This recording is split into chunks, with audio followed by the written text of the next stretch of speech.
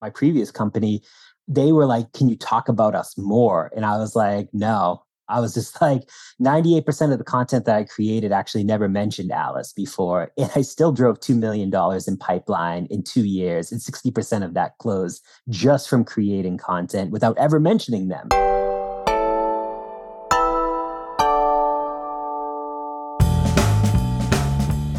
Hello and welcome to another very special episode of the Confessions of a B2B Marketer podcast. We are joined by Nick Bennett, who is massive in the B2B space. He has his own podcast, he has his own email newsletter, he's big on LinkedIn. Go and check him out on LinkedIn. And in this call, we start off understanding where he came from, which was more field and event marketing. And then we transitioned into his career as a creator and his work now and his passion for the B2B creator. So let's jump right into that discussion now. Nick, welcome to the show. Thank you so much for having me. I feel like you're everywhere. Like wherever I look, Nick Bennett's face is there. I try to be everywhere that I can. I feel like content allows you to do that to a certain degree. And I'm sure we're going to be getting to that later in the episode. I've obviously been doing my research and I want to start off kind of where it feels like you started off in the world of marketing in field. So we're going to define that, understand a bit more about that. And then we're going to follow your career almost, because then we move more into events, and then ABM. And then also you've become this kind of like face of B2B almost. So I want to dig into like audience building and LinkedIn. How does that sound? Sounds great to me. So can we first define field marketing? Because maybe I'm a little bit naive about this. Yeah, so I think that there's a misconception of what field marketing is. So field marketing 1.0 was very much event driven. It was like, hey, you would go do a trade show booth, you would pass those leads to the SDR. There was really no integrated approach into your go-to-market strategy. Field marketing 2.0 is a very much a trusted advisor to the sales team. Sales ultimately should be your internal customer. And so events is a piece of it, but you have to think of digital, creative, messaging, positioning, brand, like all of these things play into it. And you are the closest person to the sales team. So not only are you doing basically pre-COVID, it was very much territory based where you had, say, someone in EMEA, East Coast US, Central West. And so they would run the territory based like a CMO. They would work with the sales team and they would basically, it was really ABM to a certain degree before ABM was cool to do. People tie field marketing, or they should be tying field marketing to revenue. And so many people weren't doing field marketing from a revenue lens before. They were doing it from a lead gen lens. Got it. So the thing that stood out for me is trusted advisor to the sales team. So you're there to empower and even educate the sales team to close more deals. 100%. Yeah. It's like so many times people are like, well, you have your customers, but really field marketers, sales is your customer because you need them to succeed at the end of the day for you to be successful. And so many organizations have these silos because sales doesn't talk to marketing. Well, field marketing is your front lines. They should be talking to sales on a daily or weekly basis and talking to those sales leaders. How do you come together under one revenue organization to actually achieve success? Do you have any specific tips? Because I've worked with sales teams in the past and it's a challenge for every marketer. So from your experience in the field, is there anything that you've done that someone listening can be like, I'm going to do that tomorrow to make the sales team love me? I think that you have to build relationships first and foremost before anything. Any organization that I went into for those first, I would say 60 days, it was really about building relationships with sales. And for me, I was in sales before I was in marketing. Now, I do think a lot of marketers should try sales at some point, or maybe if you want to go to marketing, start in sales. I don't know, maybe an SDR role, maybe an AE, whatever. But once you walk in their shoes and you can relate to them and talk to them in their language of, hey, here's how I'm going to make you money at the end of the day. Because let's be honest, salespeople just want to make money. And if you can talk their language, it's how you're going to make money versus saying, I'm going to drive all these MQLs for you. No one cares about MQLs, but they care about money in their pocket at the end of the day. So did you then narrow your focus when you went from field to events? Because you said events was a subsection of field. Yeah, and the thing is, events actually move the needle more than anything. And I think COVID kind of played a big piece of it, of kind of accelerating virtual events. Now we're seeing more in-person stuff come back as well. But events, if done right, and I'm not saying that you should go out and sponsor a trade show booth and spend $250,000 to be there, because what you're going to do is you're going to sit there and you're going to scan all these leads that will come here and no one's going to follow up and they just want the free swag. Now, what I do think you should do from an event perspective is focus on micro events and creating these elevated experiences for your prospects and customers. That's what's going to move the needle. Those conversations that you can't replace, virtual or in person, you capture a lot of stuff when it's, say, a group of 20 people. First, going back to like the big events, because I think you know Arthur from Chili Piper, right? Quite Yep. well. We had an episode that's going to come out soon. His event strategy, I think, is sick, where he's doing the filming, and then that's like the so for people that are listening, Arthur will like go with a camera and ask questions to people, and then we'll also publish that content on LinkedIn, etc. What do you think about that strategy, Nick? Yeah, 100%. Arthur and I have talked about this a bunch. And so before he started doing that, him and I talked about like, hey, this is how content should tie back to your top line, like digital strategy when you do events in person. And we talked about, I think we were at an event together probably last year sometime, maybe early last year. And we walked around all the trade show booths. And I would say there was 100 exhibitors there. I would say about 93 of them were just sitting at your booth and not out trying to engage you to get you to come in. And this is Martech specifically, but like, think about that. All these people are just sitting there waiting for their prospects to come to them. Why aren't you out there engaging, capturing that content, and then distributing that content to put them at the center of everything? It goes back to like a people first go to market versus a company first go to market. When you put the person at the front and center of everything, you're going to be a lot more successful. Makes total sense. Let's, if you're happy to share like the micro event playbook. So what's like step one to pull off a great micro event? I think it's understanding what are the outcomes that you're looking to achieve. So, for example, are you looking to drive in micro events usually aren't for top of funnel. They're usually for middle and bottom of the funnel kind of deal acceleration or even customer expansion, for example. So you need to figure out what is the outcome you're looking to achieve here. Now, you might sprinkle some top of funnel prospects in there because your customers are going to be there. They're going to be your best seller at the end of the day. But what's that experience you want them to have? So many people do dinners, and dinners are cool. Like, yeah, you could go to New York City and spend $10,000 on a dinner, or you could rent out the Nike facility in Chicago and you could basically get everyone to create custom Nike shoes. I've done this before. And at the end of the day, you have great conversations, but someone gets to leave with a $200 pair of Nikes that they built themselves to give for themselves or their kids or whatever. Now, that changes the whole conversation things because people are going to remember that. If you can create an experience where people are going to remember what you did for them versus just saying, hey, here's a 45-minute sales pitch. And then, oh, by the way, you have 15 minutes to mingle. And I mean, people are busy. No one wants to do that. And especially with how the economy has changed, not as many people are traveling anymore. And it's like, why do I need to go travel to these events if I can do it virtually?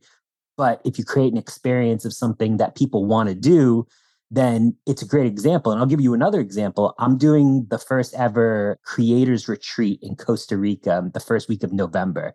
And it's 20 of us, small group, and we're getting together to basically just have master classes, workshops around how to be a better creator at the end of the day.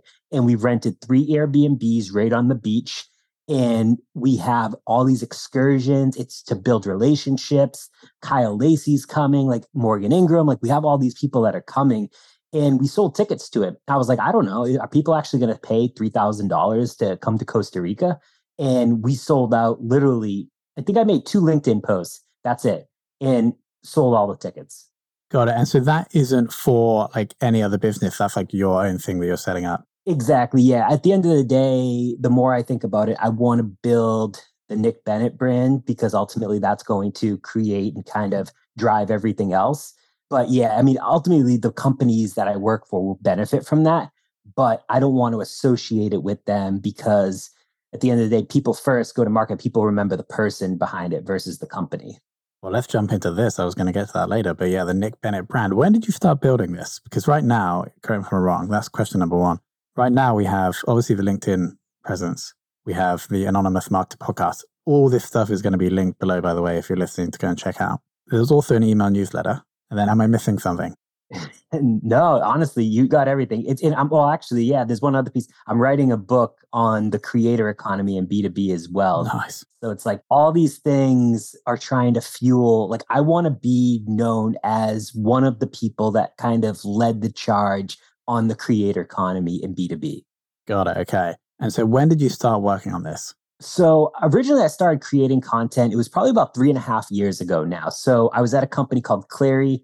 Kyle Coleman was my boss, very well known on LinkedIn. And we were actually in Laguna Beach at a revenue kickoff. And he talked about all the successes that he's had from LinkedIn. He's like, you should post on LinkedIn. I love a good challenge. So I was like, all right, cool. He's like, you should talk about failed marketing because out of, at the time, 610 million users, no one talked about field marketing, what it was, the misconception, how it plays into a revenue organization.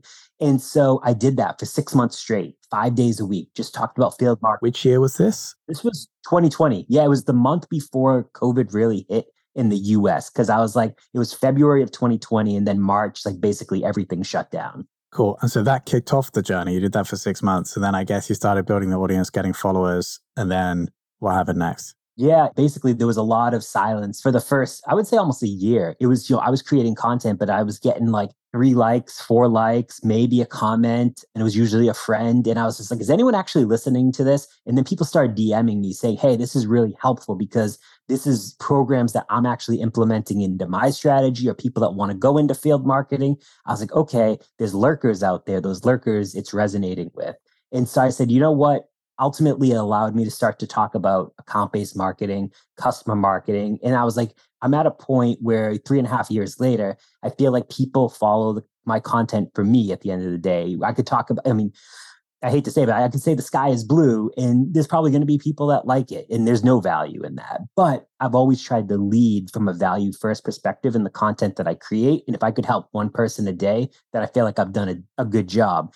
And that's always just kind of been the content that I've worked on. And it's just allowed me and snowballed into all these additional projects just from showing up every day. Have you posted every day for the last 3 years? Yeah, I have actually.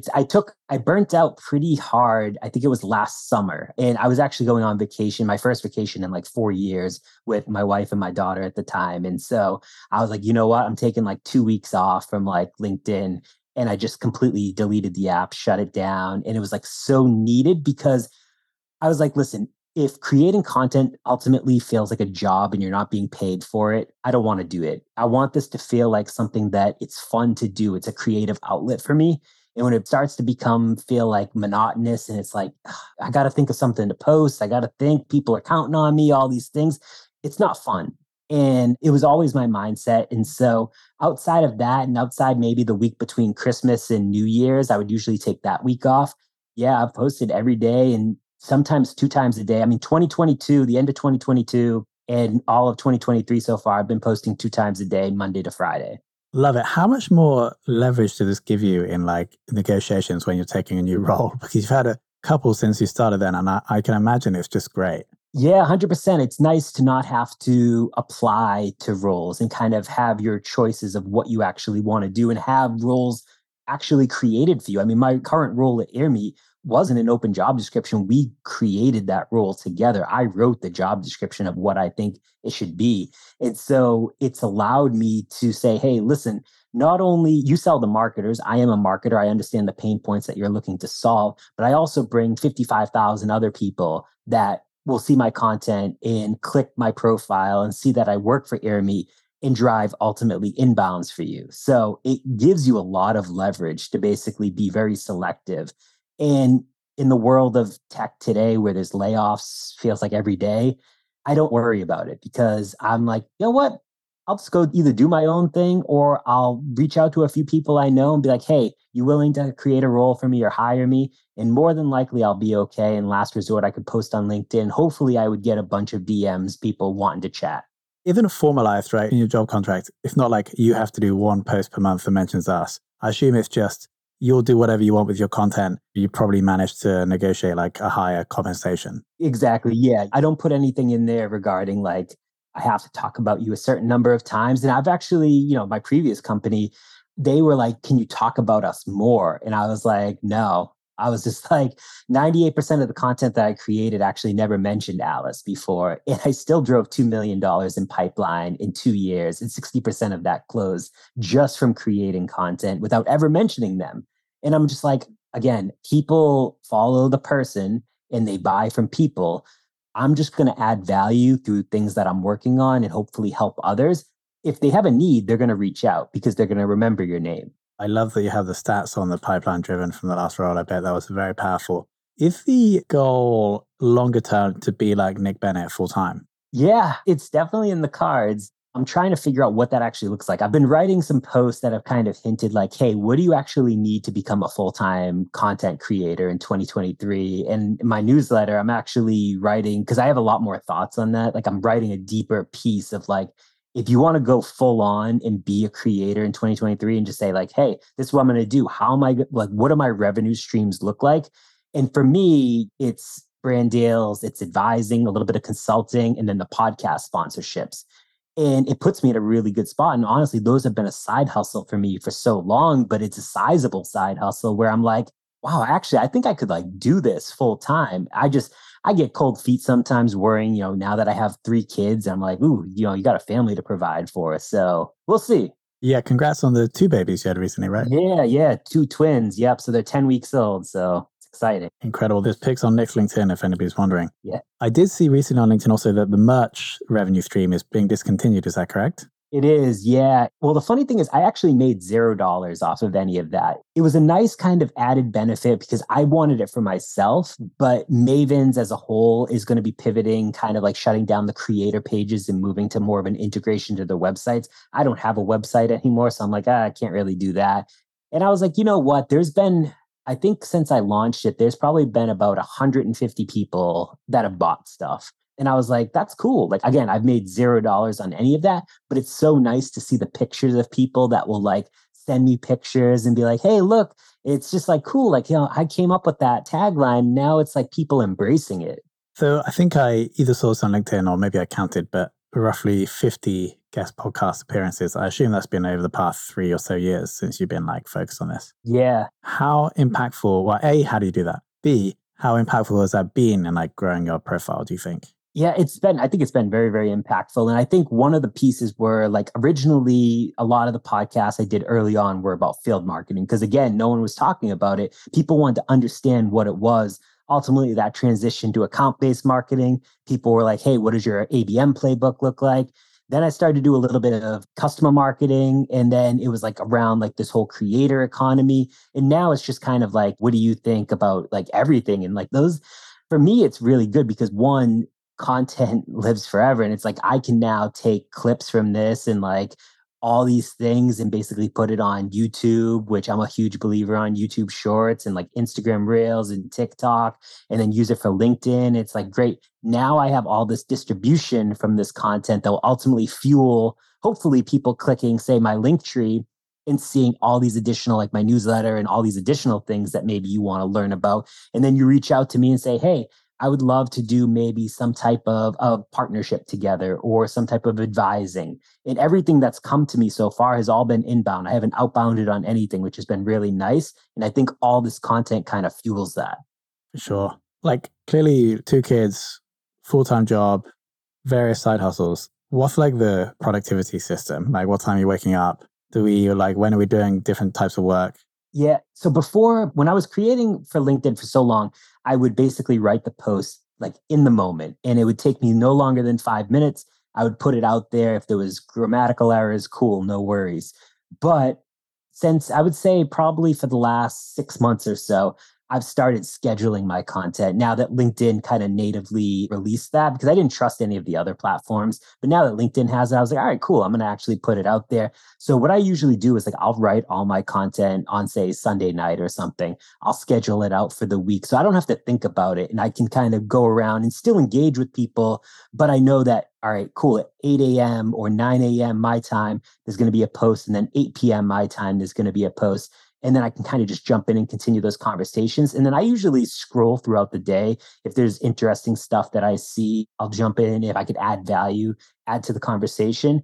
But I definitely try to time block stuff. And LinkedIn can be a time suck if you don't use it properly. And just like any social media platform, you could sit there for hours and just scrolling. And then you're like, whoa, 2 hours went by. And like, I was supposed to do 30 other things. So if you time block it, and fit it into your schedule, like on your actual calendar, it makes it a lot easier. Makes total sense. And then I guess if you have that, it seems like the posting is the core like activity for everything else, really. I guess it drives podcast downloads. It will bring in sponsorships. it probably helps you produce content for the newsletter. So once you've got that done on the Sunday night, then like everything else seems to flow from that. Would you agree?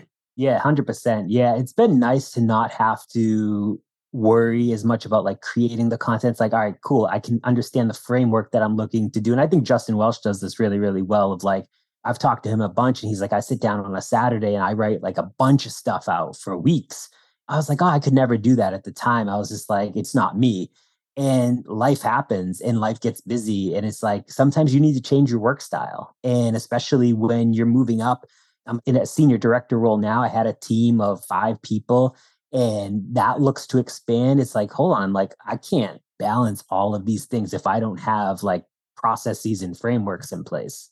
Makes total sense. Let's talk more about the creator trip. So this is something that you're doing like under your own personal brand and you're like organizing everything. You sold the tickets and then you're like doing the agenda. Yeah, so I'm partnering with her name's Kelsey and Kai Shaw. So like I'm working with them because I was planning on do this back in 2022 in the US. And I was like, we should create a marketing creator house. The best B2B marketers, we pay for everything, we get sponsors, and we just do it. And I was like, I ran into so many legal troubles from a contract perspective that I just ran out of runway. But Kelsey and Kai wanted to sponsor it at the time, and it just didn't work out. So they're like, what if we help front the money for a lot of this stuff? And like we logistically plan it. We have the legal teams that handle all of it. And you still be the host. I was like, oh, 100%, I'm in. And so Kelsey went out to Costa Rica for like kind of scouting. And she basically found these Airbnbs and like she was sending me the pictures. I was like, oh my God, these things are beautiful. And so now we have these workshops planned, like one around YouTube, for example. How do you get better at creating content for YouTube? Because a lot of B2B marketers know that's the way that things are kind of progressing. There's some around like just different types of work styles. Ultimately, we want people to leave and say, hey, I'm a better creator personally right now. And this is going to help me with these relationships that I've built to hopefully progress things out. And ideally, we do this every year, maybe twice a year, but we're going to test it out and we're going to create a lot of content in person when we do this. Like Todd Clouser's coming from Lavender. So like we have a lot of people that are really, really good at video and a lot of good content creators. We're just going to kind of see what unfolds over a 4-day period. So who is the company that wants to sponsor it? We should give them a shout out. Yeah, it's Demand OS. They used to be Branter, but yeah, Demand OS. It's again Kai Shaw, super cool dude, and Kelsey who works for him. So we're all kind of going on this together and seeing what happens. But she planned the agenda. She's logistically planned everything. Because again, I was like, one of my biggest flaws is I'm not good at delegating. I try to like take everything on. And I've realized as I've kind of progressed in my career that like delegation is very, very important if you want to be successful. For sure. And so Demand OS presumably sell software to B2B marketers. So they're going to get exposure to the audience of all the creators in theory through the program. Exactly. Super interesting, like a way to spend marketing budget for Demand OS versus like getting a stall at Dreamforce, dropping 20 grand on LinkedIn ads. You know what I mean? So super interesting to see how that goes for them. Yeah, I'm excited too, because I do think that like, I want to see more companies investing in creators. And you're seeing like from an influencer marketing perspective. And I mean, there's always been a so one-sided piece of it where the brand says to the influencer or the creator, go do this because this is what my like deliverables are. But it should be very much more of an integrated strategy where it's like, hey, these are the topics that we want to talk about. What are your thoughts on it? How could you add value there without making it sound like a sales pitch at the end of the day too? Yeah, super interesting. Also had Todd on, I think the episode's coming out this week because he's really into this stuff. Yes. Like you are, I think.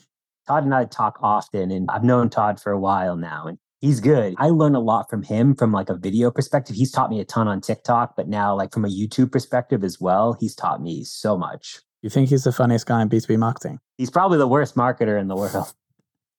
Exactly. So if we were forecasting forward, let's say 3 to 5 years, how do you see the B2B influencer space evolving? Like, what are we going to see?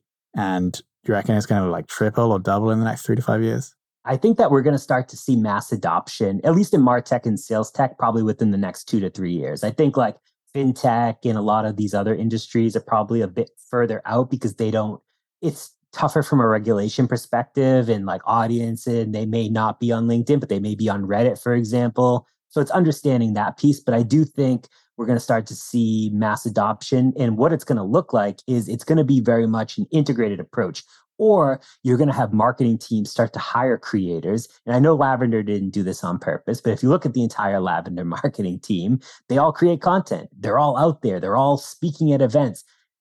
I guarantee you, if you went to look at like how much like Lavender's like from like a search perspective, like exploded since all these people were hired, it's got to be through the roof. Like I see them everywhere I turn. And they're Jen, Todd, they're all amazing people. And even Will, like both Wills now, like out there in Will Aiken. I mean, 3 Wills are out there creating content. It's like you see them everywhere. And I think more B2B brands that understand modern day marketing and marketing leaders that hopefully are willing to try something new and not just stick to the old playbook are going to be willing to bring creators on full time to help fuel that strategy. Because they might still specialize in something. Like think of Todd. He's really good at video, but he's probably playing a bigger piece of that. And it's like, how do they fit in from a specialization standpoint, but fuel the amplification to everything else that they're doing? So what essentially is going to happen, like if your prediction is correct and these B2B marketing leaders are going to look to work with more creators, that means that the cost of the creator is going to go up if supply isn't increased. So presumably like creators like yourself are going to become more valuable, like the cost to pay you, if that's possible to do an ad, would go up. But then as more of this happens, then more of these people are going to start creating content and more creators will arrive. And I guess one thing that you're doing is looking to accelerate the supply of creators. Exactly. Yeah. And, it's B2C has obviously nailed this really well. They understand the influencer model. And I feel like B2B is lacking. But some companies do this really, really well and are starting to figure out like, hey, why continue to invest in like a corporate handle posting from LinkedIn that someone's probably not going to read when I can say have these 10 creators that work for me and they still do other things within the organization, but those 10 people are all of a sudden driving millions of impressions per month. And think about how many clicks they're getting. Now think about what you would spend from like a paid media perspective on that. Like you'd be saving a lot of money because you could cut your paid budget down a good chunk and invest that into the creators because you're ultimately borrowing trust and authority from their audience too. Makes total sense. And your mission also makes total sense now. Like if you can accelerate the creation of these influencers, it's going to accelerate your vision for B2B marketing influencers to explode. 100%. Would you say that's like your like life purpose at the moment? I would say it's a big piece of it. I just want people to be aware of like the creator economy and like, I guess, accelerate the growth of the creator economy in B2B specifically. And I think you see some people adopting this, but like so many people don't even know where to start. They're like, if I want to work with like a creator, because I got this question yesterday, it was like, they were in fintech actually. And they were like, where do I even find people that I want to like work with? And because there's no platforms like B2C. Like B2C, you could be like, all right, cool, I'm a brand. I want to go find these 10 influencers that I'm going to work with. And there's probably like 20 platforms out there to do that. In B2B, there's no platform that currently exists that can do this and do it well because people don't know how to monetize it from a B2B perspective. I know people that have tried to build them and it's fizzled out. But think about that. If you could create a platform that ultimately brands could subscribe to and be like, all right, cool, I want to go work with these 10 creators. You get all their information. You can see it all. You can basically communicate with them on this platform. That would be cool. I have no interest in building that, but I would like to see someone build it. Yeah, it makes total sense. I'm also thinking like talent agency, but for B2B influencers, that's the thing. 100%. That's on my like new business ideas Trello card. Amazing, Nick. Thank you so much. So we're going to link to everything below for people to check you out. It's been a bit of a journey. We talked about field events and then obviously your thoughts on B2B. Super excited for the event. I'm sure there's going to be a lot of posts about that on LinkedIn, right? Where is that happening? Yep. November 1st through the 4th in Costa Rica. So there'll be a lot more content coming out and then a lot of content posts that we'll be sharing too that hopefully gets more people excited about doing it next year. For sure. We'll link to Demand OS just purely having the balls to go and set this up. I think it's really cool. But Nick, yeah, thank you so much for your time. I really appreciate it. I really love the episode. Appreciate you having me, Tom. It was a blast. All right. And thank you, Nick, for coming on and sharing all your wisdom regarding event and field marketing, but also about the world of B2B creators. We truly appreciate it. If you listening have any feedback, please go to Apple Podcasts, leave us a rating and review. I'll get it read out on the show if you send me a screenshot. And of course, thank you for listening.